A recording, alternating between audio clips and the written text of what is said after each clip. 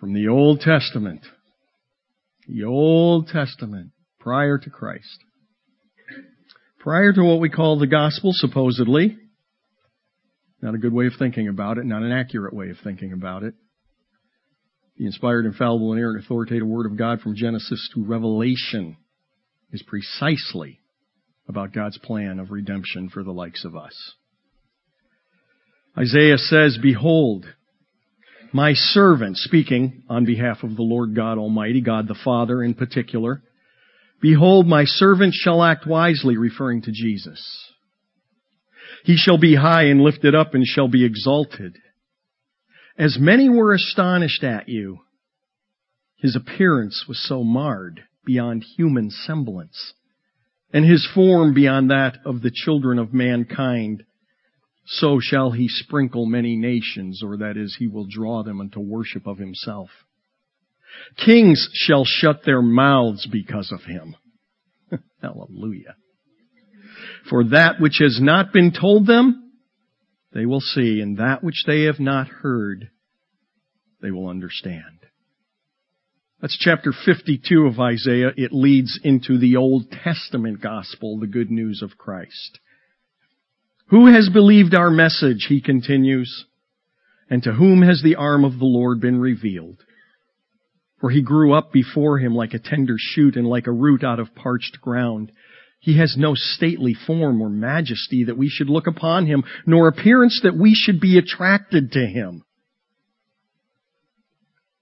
When we imagine Jesus and what he would look like, I'm probably thinking that the majority of us go to our favorite Jesus movie, and whatever actor it was that we really liked in particular, that's how we picture Jesus, like it or not. And up until recent years, they always looked remarkably Anglo, very white, with blue eyes in particular. I remember Jeffrey Hunter in The King of Kings. We would envision a perfect God in human form as being obviously incredibly handsome.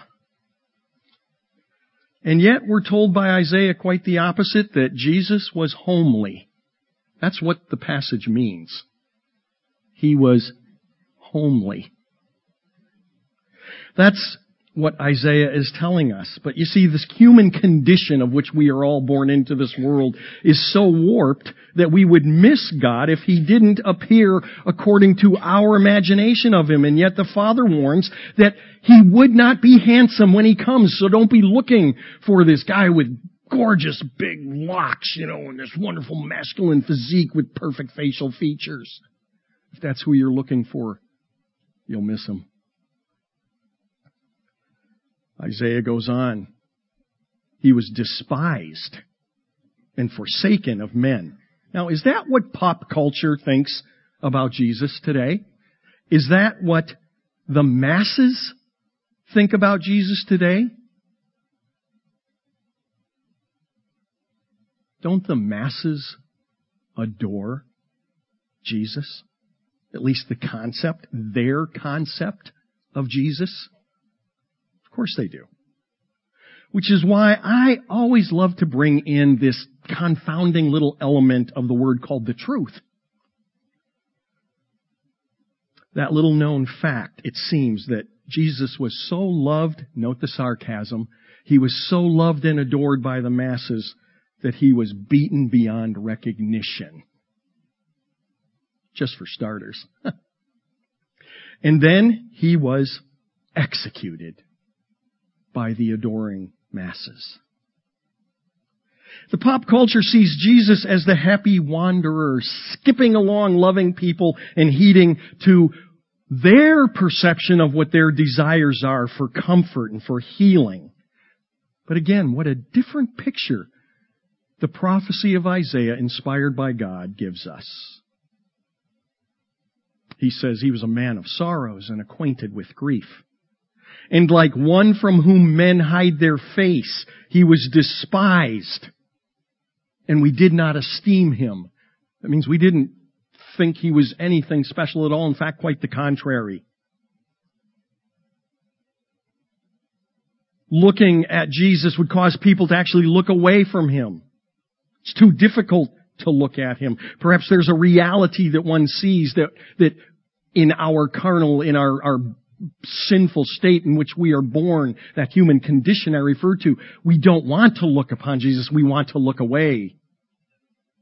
It's too difficult to look at Him. There's a reality that we really don't want to see. The reality of what caused God, remember, perfect God, what caused God the Father's disfigurement of the perfect man of God on our behalf. Too convicting? It's my sin and your sin that brought that on God in human form. And yet how often does that cause us to forsake the very sin that caused that to fall upon Him? Surely our griefs He Himself bore, Isaiah continues, and our sorrows He carried. And yet we ourselves esteemed Him stricken, smitten of God, and afflicted. And you know how we dealt with it? Not sure what He did, but boy, He must have done something pretty bad. The truth, however, is that He was pierced through for our transgressions. He was crushed for our iniquities. Isaiah says the chastening for our well-being fell upon Him, and by His scourging, His beating, His being whipped, we are healed. Yeah. No. I want to stick with the clean, happy, singing, skipping Jesus that all the world, that all religions, in fact, like. But that's not who He was. All of us, like sheep, Isaiah writes, have gone astray. Each of us has turned to his own way. We've all done our own things. We all do our own thing. But the Lord has caused the iniquity of us all to fall upon Him. The Lord, God, the Father, has caused all of our sins to fall upon Him. Father in heaven, even at this moment, by the ministry of your Spirit, I pray, let that penetrate deeply into our souls, oh God.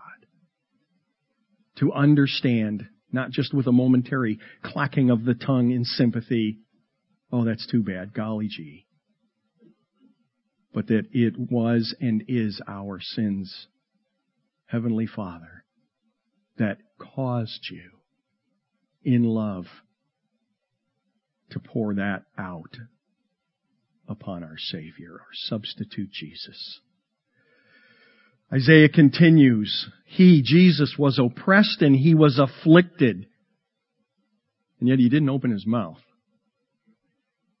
Boy, couldn't He have? Like a lamb that's led to the slaughter and like a sheep that is silent before its shears, He didn't open His mouth. By oppression and judgment, He was taken away. And as for His generation, who considered that He was cut off out of the land of the living for the transgression of my people to whom the stroke was due? In other words, who realized that He wasn't being punished for anything He had done, but everything that we had done? His grave was assigned with wicked men, and yet was with a rich man in His death, because He had done no violence, nor was there any deceit in His mouth. But the Lord, this is mind-boggling, the mystery of the cross about which we just sang. This is the mystery of the cross, that the Lord God the Father was pleased to crush Him, putting Him, Jesus, to grief.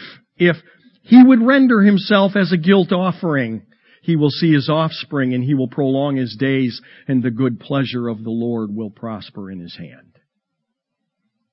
Here's the mystery of the Trinity. The Father willingly doing the crushing. The Son willingly accepting the suffering. The Spirit willingly bringing conviction and repentance to all who will hear, who will receive, and who will accept it. As a result of the anguish of his soul, he will see it and be satisfied. By his knowledge, the righteous one, my servant, will justify the many, as he will bear their iniquities. Therefore, in light of that, I will allot him a portion with the great, and he will divide the booty with the strong, because he poured out himself to death and was numbered with the transgressors, yet he himself bore the sin of many and interceded. And I would add, New Testamentally, intercedes, present tense, for the transgressors, which is you and I. Now, for this news to be received, every individual has to accept the foundational premise, the foundational truth of what God tells us about ourselves, and that is that mankind is all messed up. It always has been. We're so used to thinking in terms of relative goodness. And it's always easy to come out pretty good on that scale, but that's not the scale. The problem with the world and much of the church today is that no one really believes just how utterly wretched we, honest to goodness, really are. Even the best of us. We are utterly dysfunctional. We are utterly sinfully lost and utterly worthy of the condemnation of God the Father. Which again is why we look away from Jesus, because the condemnation that fell on Him we know is ours. It belongs rightly to us. The Apostle Paul writes that in the New Testament, but the word of the cross is foolishness. It's foolishness to those who are perishing. Oh, but to us who are being saved, it's the power of God. For since in the wisdom of God, the world through its wisdom did not come to know God, nobody is going to come to God on the basis of human wisdom and just discerning the truth in the raw spirit of who they are. It is against our human nature to do so. No one comes unless the Spirit draws him, we are told. You're not going to just intuit it. God was well pleased through the foolishness of the message preached to save those who believe. When Paul was instructing the church at Corinth, as they gathered together to participate in, some people call it communion, or the Lord's table, or the Lord's supper, Paul gave them some pretty sober instruction on how to properly participate in this ceremony, in this act of worship. It's one that is not heeded very often today in the church that wears the name of Christ. It's not heeded by individuals, by us. You'll understand more in a moment. This is what Paul writes in verse 27 of 1 Corinthians 11. Whoever eats the bread or drinks the cup of the Lord in an unworthy manner shall be guilty of the body and the blood of the Lord. Whoa, wait, time out. He's here gathered with the church. He's there with people who, at least at some level, with some pretense perhaps, are followers of Jesus, or so they claim. I mean, this is a distinctively Christian ritual. It's a strange way to begin for a Christian ritual when you're talking to and among Christians. Whoever eats the bread or drinks the cup of the Lord in an unworthy manner shall be guilty of the body and the blood of the Lord. But, or you could say so there, so a man must examine himself. And in so doing, he's to eat the bread and drink of the cup. Why? Because he who eats and drinks judgment to himself if he does not judge the body rightly.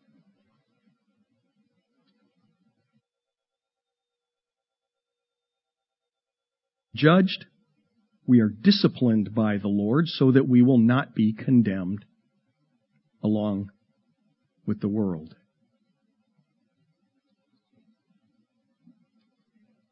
So what does it mean to come to the Lord's table and to judge oneself, to examine oneself? For wherever you are in your particular, I talked about this last week, the pilgrimage that everybody comes to the Lord on, right? Where some are at the very beginning, some aren't even at the beginning with Jesus, but they're kind of exploring and looking and maybe desiring and trying to figure out what's truth and what isn't truth and all of that. And some are brand new, infant, very young babes. No matter how long they've been a Christian, they might be just barely born into the kingdom. And then every phase of maturity that goes on from there. The process of becoming like Jesus is a lifelong process. That's true. That's called sanctification. That's the work of the Holy Spirit within every believer. And so when we come to this table, we all come at different places in our walk with the Lord. But He, God Almighty, holds each one of us accountable for the knowledge that we have of His Word and whether we have obeyed His precepts and counsels for life or whether we've just blown them off and figured, you know what? I believe in grace and mercy and Jesus is my Lord and Savior. I've got that memorized. He paid for all of my sins, past, present, and future. Therefore, I can live like hell because all will be swell.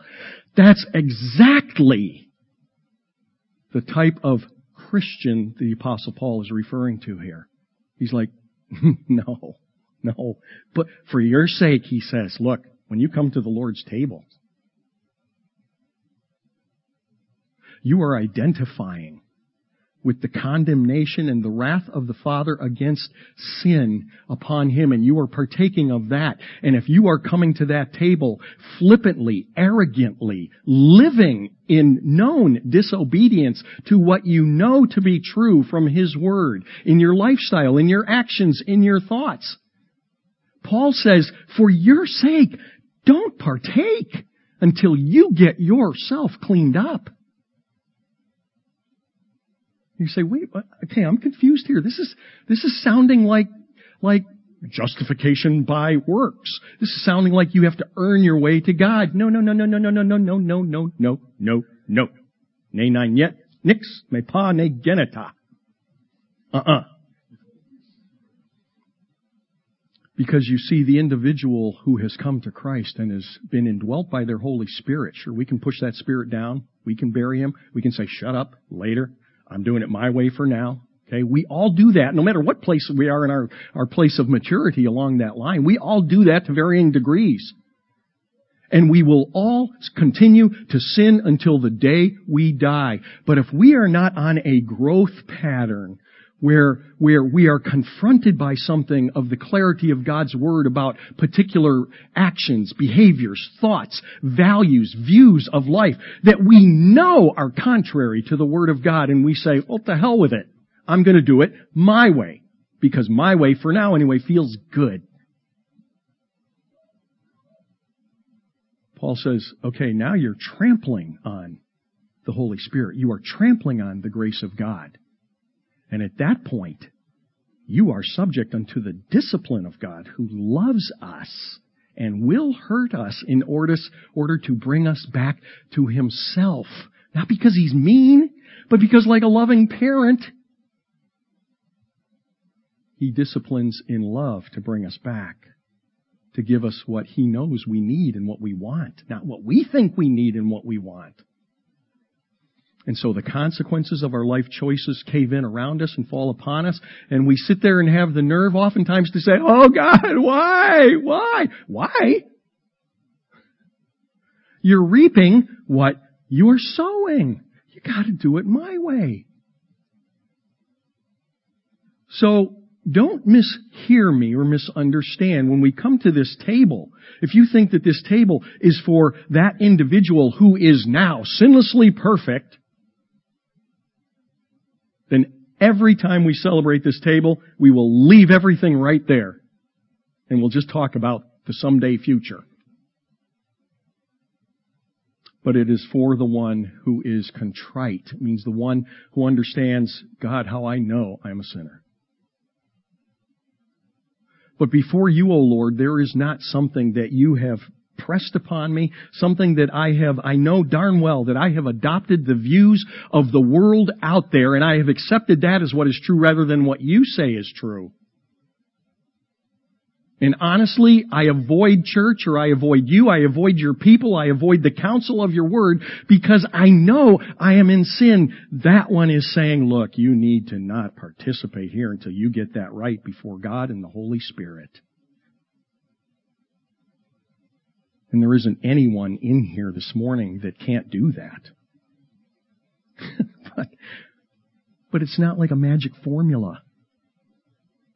It's not like, okay, I said that, did that, done that, take it, do it, good. Now I'm good until next month. Come around again, do it again, take it, did it, good it, got it, good. No. That's a vain repetition. That's why I wanted to take the time this morning.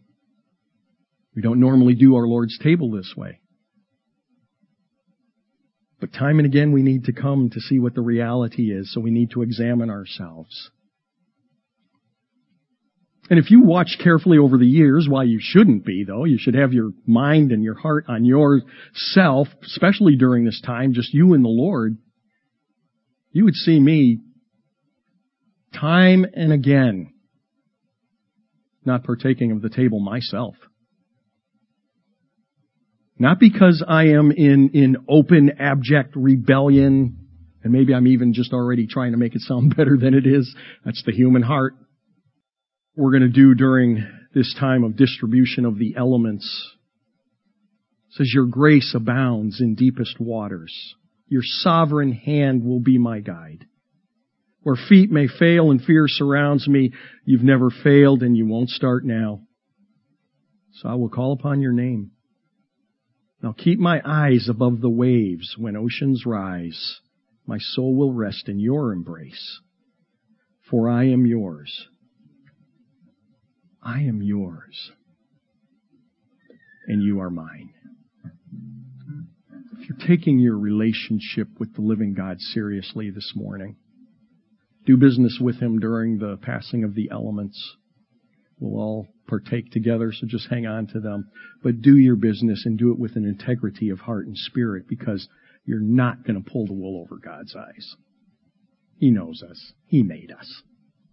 And He invites us to this for the purpose of refreshing and renewal and starting again, knowing full well what each one of us are going to do when we walk out those doors. Praise the Lord for His goodness and His grace.